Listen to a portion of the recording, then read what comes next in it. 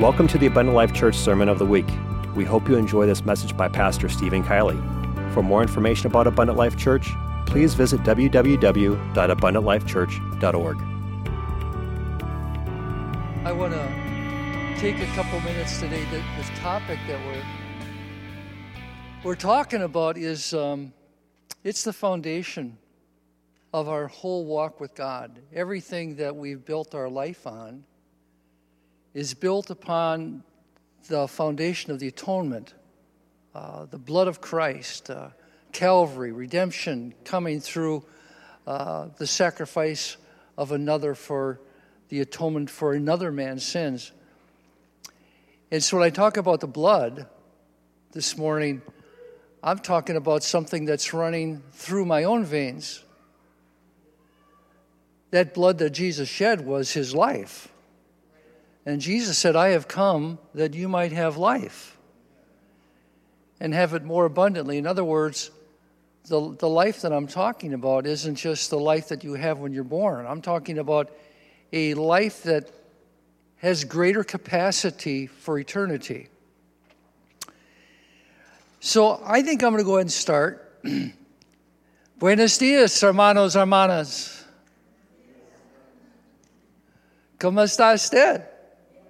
Bien, good. Gracias, good.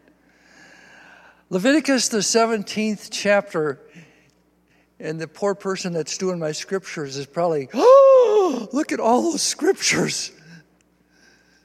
We're going to take our time and we'll cover what we can cover in the time that we have. And I'm going to start with Leviticus, the 17th chapter.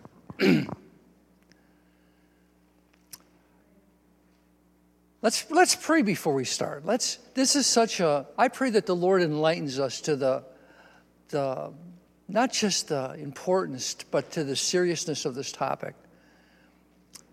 Lord Jesus, today I pray that you would anoint my mind and the minds of those that are here, Lord, that we could understand the ramifications of Calvary and of the blood atonement, of the sacrifices that occurred from the very first sin, from the time of Adam, all the way to Calvary. Now, Lord, I pray that you would speak to our hearts, and I pray that you would be glorified in what's about to be shared. I ask this in Jesus' name. Amen. Leviticus 17:11, for the life of the flesh is in the blood, and I have given it to you upon the altar to make an atonement for your souls. For it is the blood that maketh an atonement for the soul. In other words, there's only one thing that can make atonement for sin, and that is the blood of a perfect lamb. Now, I find it interesting. It's kind of unique because before I taught this lesson this morning, I taught this topic over at the Regency to a group of my seniors, and I thought I would have got a completely different response from them than I would from a younger generation, because the older generation had a lot more of the songs of the blood in them. Yeah, but the new generation sort of swayed away from the blood of Christ. A lot of the new songbooks don't even have any songs about the blood. But do you remember when you got saved? Nothing but the blood of Jesus. We don't sing some of those songs like we used to, but I thought they would remember, but they were so surprised that I wanted to talk on the topic of blood, the blood atonement. And again, without the shedding of blood, there's no forgiveness or remission of sin. So from Genesis to Revelation, you can follow man's need for redemption. Eve and Adam sinned, and even though they tried to cover it up with something that was temporary, you ever wonder how long those leaves last?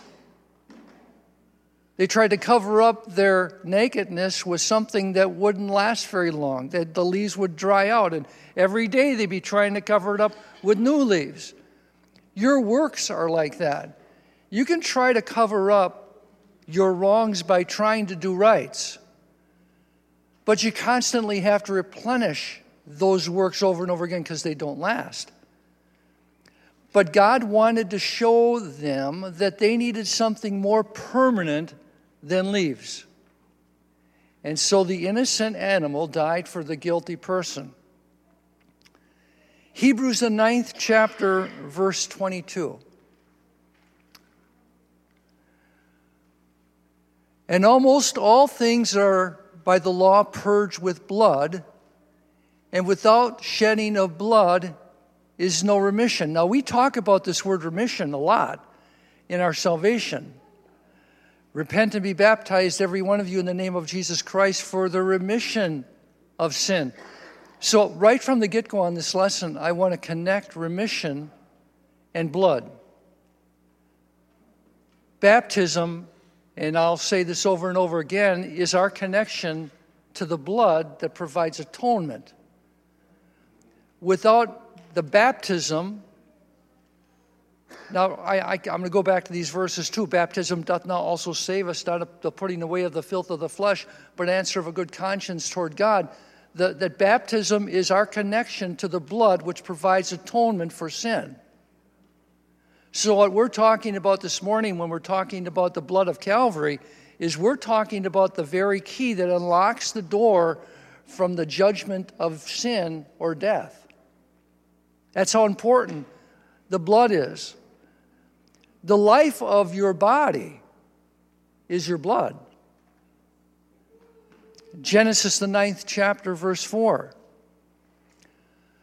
But flesh with the life thereof, which is the blood thereof, shall ye not eat.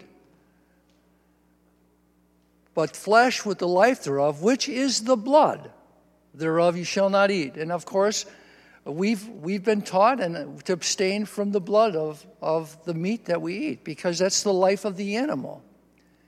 Then if you go down to Leviticus, the 17th chapter, verse 11. For the life of the flesh is in the blood, and I have given it to you upon the altar to make an atonement for your souls, for it is the blood that maketh an atonement for the soul. So of the sacrifice that was placed on the altar, what was it in the sacrifice that pushed ahead man's condemnation or judgment? It was the life, or it was the blood of the animal. It was the blood of the animal.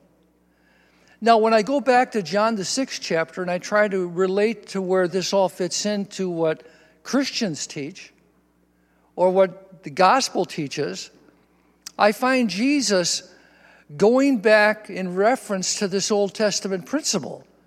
In John, the 6th chapter, verse 53 and verse 54.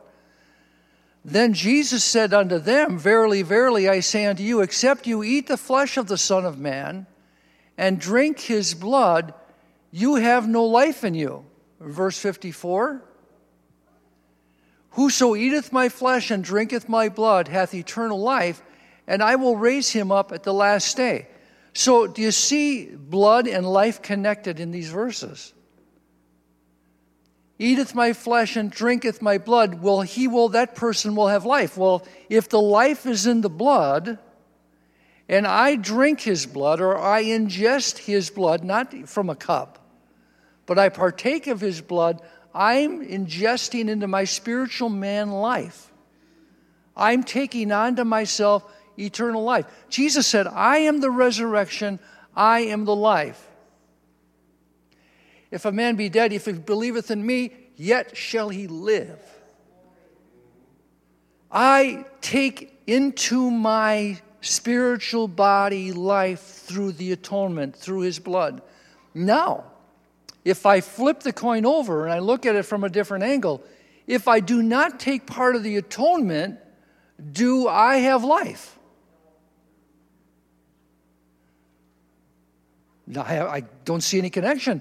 If the life is in the blood and you have not the blood, how can you have life?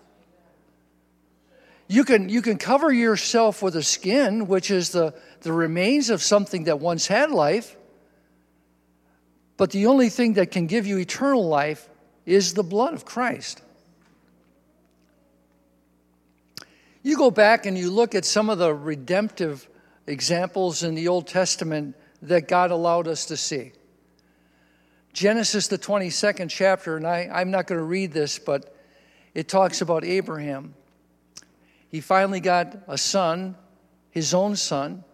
It was the son of promise. And then God said to him, take your son, your only son, and I want you to take him to a place that I'm going to show you of, and I want you to sacrifice your son, your only son. I don't want to wander too far away from this topic, but it doesn't refer to Ishmael as Abraham's son, even though God did acknowledge Ishmael, because he told Ishmael that he would bless him, because he still was of Abraham's loins, but not of Sarah's. Ishmael was separated from this because he was born in unbelief. He that cometh to God must first believe that he is, and that he's a rewarder of them that diligently seek him. Ishmael was not part of belief. He was a part of unbelief. Sarah and Abraham did not believe that God was going to give them the promise, and so he was the child of unbelief. He that believeth and is baptized. In other words, before the atonement can have an effect on you, before the blood can actually enter into the veins of your spirit, you must be born of belief. You have to believe. You have to believe that he is, and that he's a rewarder of them that diligently seek him. So Abraham brought his son. Well, wasn't that a type of God robed himself in flesh and became a man? And it referred to the Spirit of God, the omniscient Spirit, as the Father, and that which was born of Mary as the Son of Man, or the Son of God. He was illustrating the fact that he was going to come and give himself a sacrifice for the redemption of others. We go back and look at Exodus, the 12th chapter, verse 3.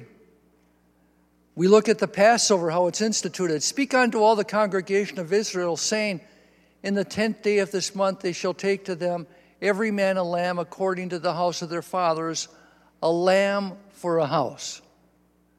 Then going down to verse 13. Now you're going to take this lamb, you're going to watch it for 4 days, and then you're going to, if there's no imperfection in it, you're going to slay the lamb, and you're going to take the blood of that lamb and apply it to the doorpost. And the blood shall be to you for a token upon the houses where you are, and when I see the blood, I will pass over you, and the plague shall not be upon you to destroy you when I smite the land of Egypt. So what were they putting on the doorpost of their heart, or of their home, if we want to look at it according to the scriptural revelation? They were putting life on their home. The life is in the blood. They're taking the life of that lamb that they slayed, and they're putting it on the doorpost of the house. And the Bible says that when the death angel comes, he will look at the life that is on the doorpost, or the blood that's on the doorpost, and he will pass over you. Now, baptism is actually the point where we identify with the work of atonement. We're looking at the work of Calvary. When Jesus died on the cross, his blood was shed. He was the Lamb which taketh away the sins of the world, as John said in his gospel. It was shed, but that's where I get my blood. See, I can't find blood anywhere around here. That'll suffice. Now, we all have blood, and our blood is the life of our body right now. That's one of the things that's keeping us alive. But there are blood diseases, like leukemia and things like that, where the blood becomes tainted, and the person can actually die from a blood disease. So the blood that I have in itself is not perfect, because it's in a body that's not perfect. Spiritually, I've sinned. I've fallen short of the glory of God. I have let God down. My blood is not able to provide the antidote or the protection of judgment. So I have to go to a place where the blood is pure. And that's where there's only one place that I can find the blood that I need to provide the cure for my situation. And that blood is Jesus Christ. Now, People are very practical in our generation. They try to be very scientific. They want conclusive, foundational answers. Tell me exactly, I don't understand. I want to know the mechanics of this. Well, Jesus died 2,000 years ago. I can't go back and get a hold of his blood and apply it to my heart. So God made a way for me to identify with his work without having to find a time machine to take me back to Calvary. He said, this is what I want you to do. I want you to identify with my death. Romans 6 says we are buried with him in baptism, and if we're buried in the likeness of his death, we will also be in the likeness of his resurrection. Now, we know that the resurrection was life. My spirit is life. And Jesus said, I am the resurrection, I am the way, I am the truth, and I am the life. For me to get the life, eternal life that I need, I, according to Scripture, have to go back and take part of the work of atonement. And you know what? I don't need to go to Jerusalem to go there. I don't need to go down to a hill called Golgotha. I can identify with his death and repentance. I can go down into the waters of baptism, and that's where the blood is applied in the transaction of redemption. That's why the Bible says baptism doth now also save us, not the putting away of the filth of the flesh. Baptism saves me because it provides the antidote for the curse of sin. So when people say, you really don't need to be baptized, what they're speaking against everything that the Bible stands for. All the sacrifices, all the way from the book of Genesis, all the way up to the time of Calvary, those sacrifices pushed away ahead man's sin. They never solved the problem. It pushed it ahead. And then when Jesus died and he provided that perfect blood, they're saying, well, you don't really need that. Well, then why did they sacrifice all the animals?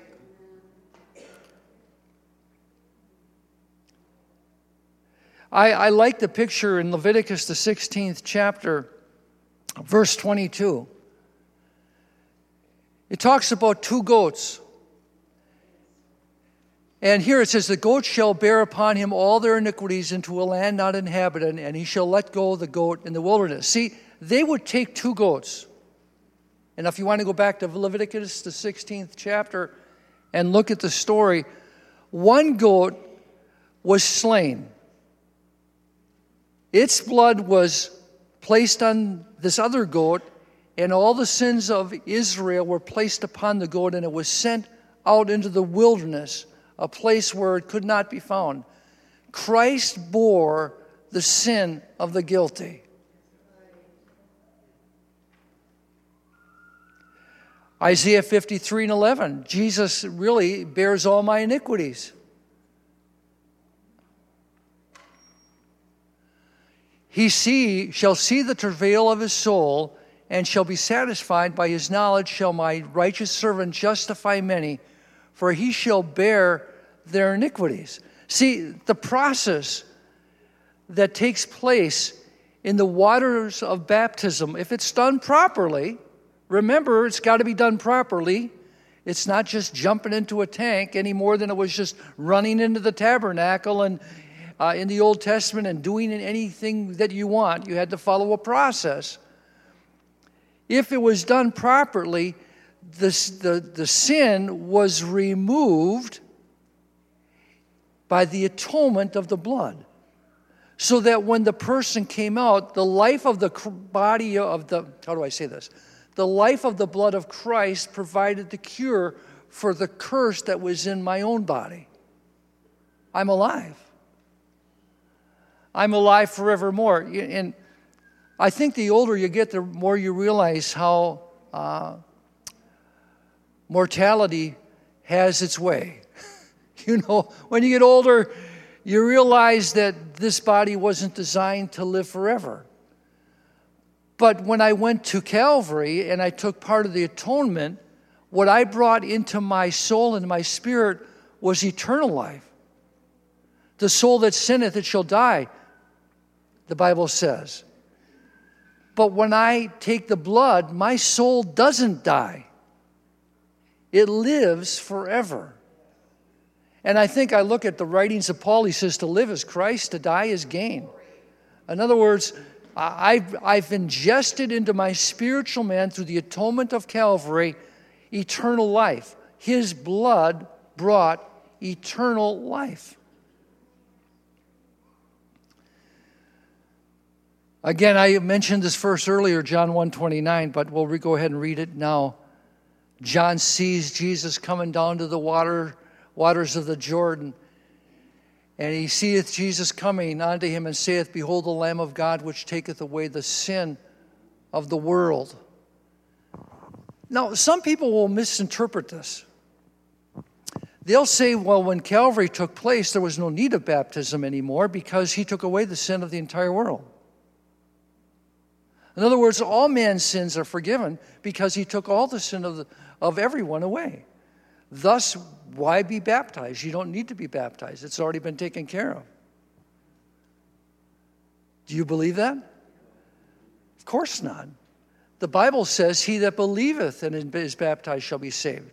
He that cometh to me, I will in no wise turn out. The atonement was made available for the entire world. It was made accessible for every man and every woman and every child in every country throughout time. There's no excuse for someone not to be able to have access to the atonement blood of Christ, except their refusal. So when I look at the blood in the Old Testament typology, I can see it in the Passover. How about in 1 Corinthians, the 5th chapter, verse 7?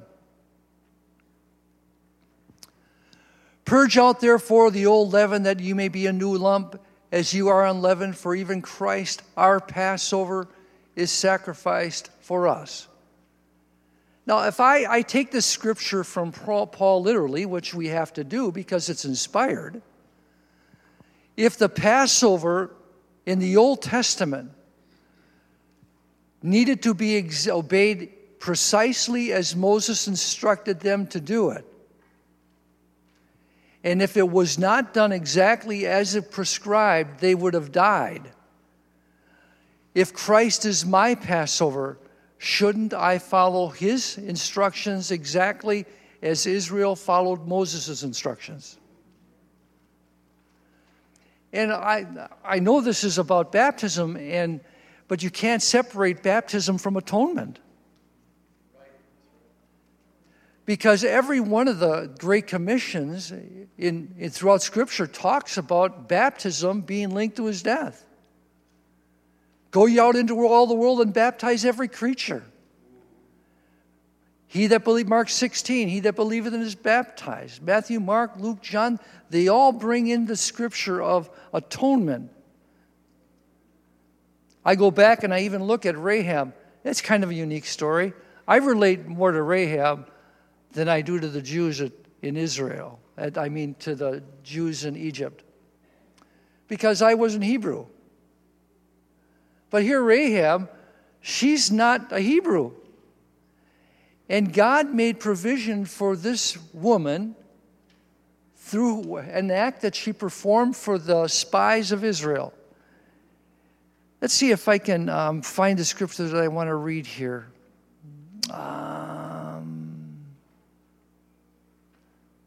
Joshua, the 2nd chapter, verse 14.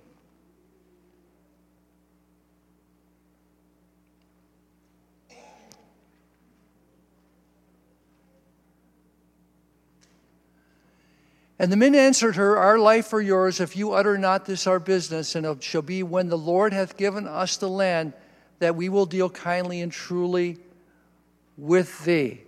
And verse 18.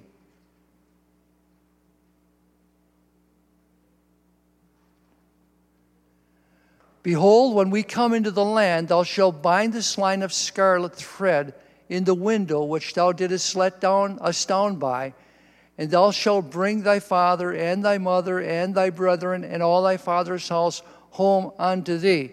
And it goes on to say, if you don't bring them home and they're outside your house, or if anyone is outside your house where the scarlet ribbon is, their blood will be upon their own heads. But if they are in this house with the scarlet ribbon identifying where our commitment, God's commitment to you, his contract to you, and if any harm come to them, then it will be upon our heads. So the scarlet ribbon was an act of atonement for Rahab and her family. As long as they stayed in the house where the scarlet ribbon, the type of blood, was portrayed, they were safe. As long as the people stay in the church where the blood of Christ is, even though the walls of the world are falling all around them, as long as you stay, even if you're frightened, in the place that God has placed you in the body of Christ, where the atoning blood is, you'll be safe and have life. So Rahab, actually, she becomes part of the lineage of David. Becomes the great-great-grandmother of David. So I can relate to her. I walked into the lineage of the church. I wasn't born into it. God engrafted me into it. You know, when I look at baptism, and I'm watching my clock, I don't want to wander too far around, but even with Abraham before the law, God instituted a program called circumcision. And he said, all males will be circumcised. And so, if you were not circumcised and you were a male, you were not allowed to be part of the nation of Israel, because that was what identified you with the covenant of Abraham. Do you remember when I had a hard time seeing this when I first saw this, when I read about Moses? Remember the burning bush, and God spoke to him and said, oh, I'm going to send you back to Egypt, and you're going to set my people free, and I'm going to give you power over Pharaoh, and great works are going to be done. And all these promises, and Aaron's going to be your spokesman, and go forth, and in my name I am that I am. Even on his way, as good a man as Moses was, God sought to slay him. And when I first read that years and years ago, I thought, wait a second, this must be a typo. You know, this can't be right. He's speaking to Moses here in the beginning of Exodus, and he's given him a great commission. What a great honor. But he had not circumcised his son. And so God doesn't care who you are or what job you have in the church or what promises he's given you. Unless you obey his commands, you're his enemy.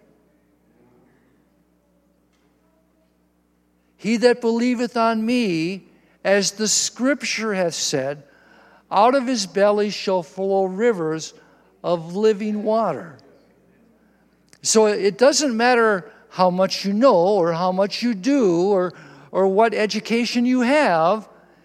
If you do not obey the concept or the principles of the atonement, and I'm going to look at the atonement, you're not God's friend. Especially, God forbid, if you teach others that they don't need to.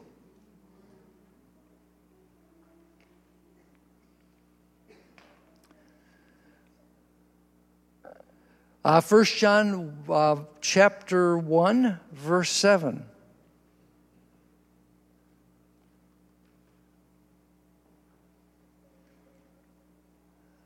But if we walk in the light, as he is in the light, we have fellowship one with another, and the blood of Jesus Christ, his Son, cleanses us from all sin. His blood has the ability to cleanse me from all sin. Now, this takes place after the initial act of atonement in your life. Let me walk backwards a little bit. You come to church. You feel the presence of God. You realize that God loves you and that he cares about you. You see yourself as he sees you, and you feel dirty. You feel like you have betrayed him by the way that you've lived. And so you repent of those sins, you ask God to forgive you, and then you wash yourself in the waters of baptism, and you meet God in the act of atonement or in the act of Calvary. His blood now removes all of those things that had caused your blood to be impure. He gives you a transfusion of perfection. But guess what? I still got that human nature. I still got some of that human blood in me. So I'm going to continue to let God down. We should all be going like this because we've all let God down. But this scripture tells me that that blood continues to have the ability to remit or cleanse me of all unrighteousness.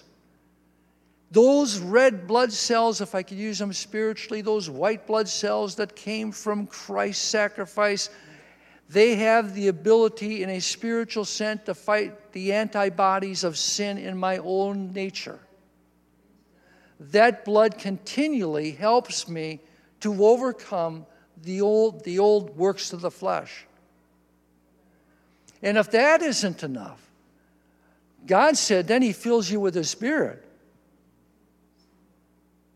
And you shall receive power after the Holy Ghost comes upon you. And you shall be witnesses of me in Jerusalem and Judea and unto the uttermost parts of the earth. Now I have the ability to help bring people to the place of atonement through the unction of God's Spirit or power. You know, there's something about listening to an anointed sermon. You ever do that? Sometimes you get a blanket, you cuddle down, and you're all excited about the sermon you're going to put on, and you're saying, oh yeah, this is going to be good, and you wrap up. Because the anointing that comes through the Word of God infuses into the person that hears it faith. Faith cometh by hearing, and hearing by the Word of God. So that this act of atonement not only purifies my old nature and cleanses me, but God gives me the power to spread faith and unction to others to bring them to Calvary, to the atonement. Now, to sort of wrap all this stuff up together this morning, my job on earth is this. My job is to be like John the Baptist, to decrease in myself and to point others to Christ. My job is to lead people to the perfect sacrifice that can give them life.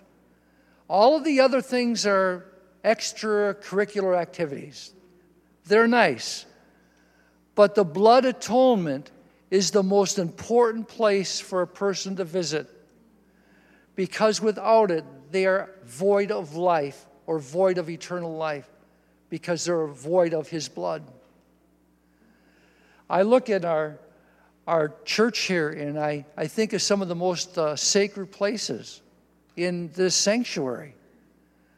The first sacred place is the altar, and we've just went through the tabernacle, and we realized the importance of the altar, the place of death and dying. But even more important than the altar is that baptismal tank over there. Because if a heart is broken and a spirit is open and humble and contrite, in that water a miracle takes place. Some people say, where are the miracles? Look over there. Because that brings the miracle of the atonement into the life of the person that participates in it. And I'll never forget the night I was baptized. I didn't understand the atonement. I had that guy for a Bible study teacher. He didn't know anything. I mean, he was just, I'll be kind to him. it's just a couple weeks. You had just maybe a month that he'd been coming to church, or maybe a little longer. And I had no idea of all the importance in baptism. I just knew I needed to do it. And I'll never forget how I felt that night when I came out of the water. 12 midnight. Bong! Here I come out of the water. And I felt new. I felt like God had given me a new life. I felt so thrilled about it, and I realized how precious it was, that I wanted to start getting rid of things without anybody even telling me that were bad, because I didn't want to get it dirty. You ever have a new car? I think I've had a couple. I finally got my new car a while back, and I didn't want anybody getting it dirty. I didn't want anybody putting their feet up on the dashboard. Nothing like that, because it was precious. It was a precious car to me. That's how I feel when I came to God. I don't want to get it dirty. I'm so proud of it. I'm so proud of Christ and what he's done for me. I don't want to defame him. I love him so much. Do you love him? I want other people to find the same love that I found. And it's found in atonement. Lord Jesus, this morning, thank you for the time we've had together. Thank you for the blood that cleanses us of all sin.